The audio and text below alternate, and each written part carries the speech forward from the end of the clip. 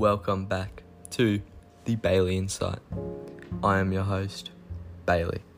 I hope you're doing well. Now, today's first episode, real episode, I'm going to be talking about a dream that I recently had whilst at a friend's house. And in this dream, I so happened to meet God. So it's a bit of a wacky one for, use. So I'm just gonna, get on with it.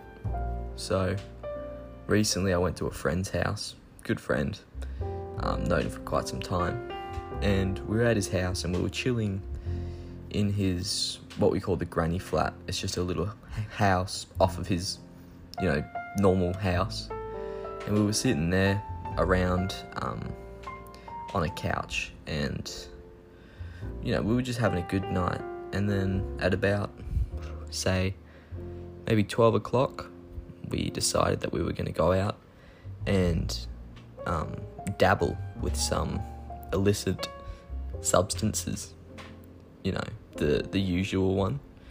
So we went out, we copped it, and then we got it, and then we were back at his house on the couch, and we pulled out what you'll probably hear about more in my future stories, the Vegemite bong. It's a Vegemite container with a mouthpiece and all that. So it's a very fully functional bong that you can use. You'll hear more about that. But so we were passing it around, doing the substance, and I ended up doing just a tad too much.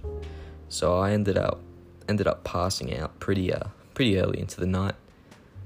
But this is where things, elevated. They got up there, because I passed out, but I wasn't, asleep yet. I just couldn't move my body. So I was a bit spooked by that, but that was when I think the dreams took place, because all of a sudden I started levitating through the roof, and I was in the sky. So I levitated just above the roof. I went slowly, and then I just skyrocketed really fast up into the heavens, pretty much. And then I was there at the Heaven's Gate, I think, pretty much. And there was two angels there guarding each side, and they said to me, they beckoned for me pretty much to go through the gates and then go into God's office, pretty much. So he had an office, and I walked in, and then I was teleported there to his office. And that was when he saw me, and he started telling me about how I've been very sinful, and I've been, not living by his word. So, and then he started listing off all the sins, and then he said that I've got to, better myself if I wanted to be here when I do die, apparently. So, that was a bit of an experience. So that's where we decided, I looked at him and I just apologised and said, sorry, I'll try and better myself for the future. And he was an understanding guy, so he pretty much just said, all right, well, I wish only the best for you, my son.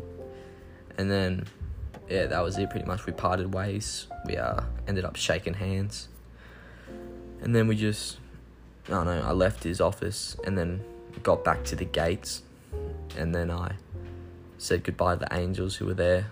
They said goodbye, and then I ended up falling back into the couch that I was sleeping on.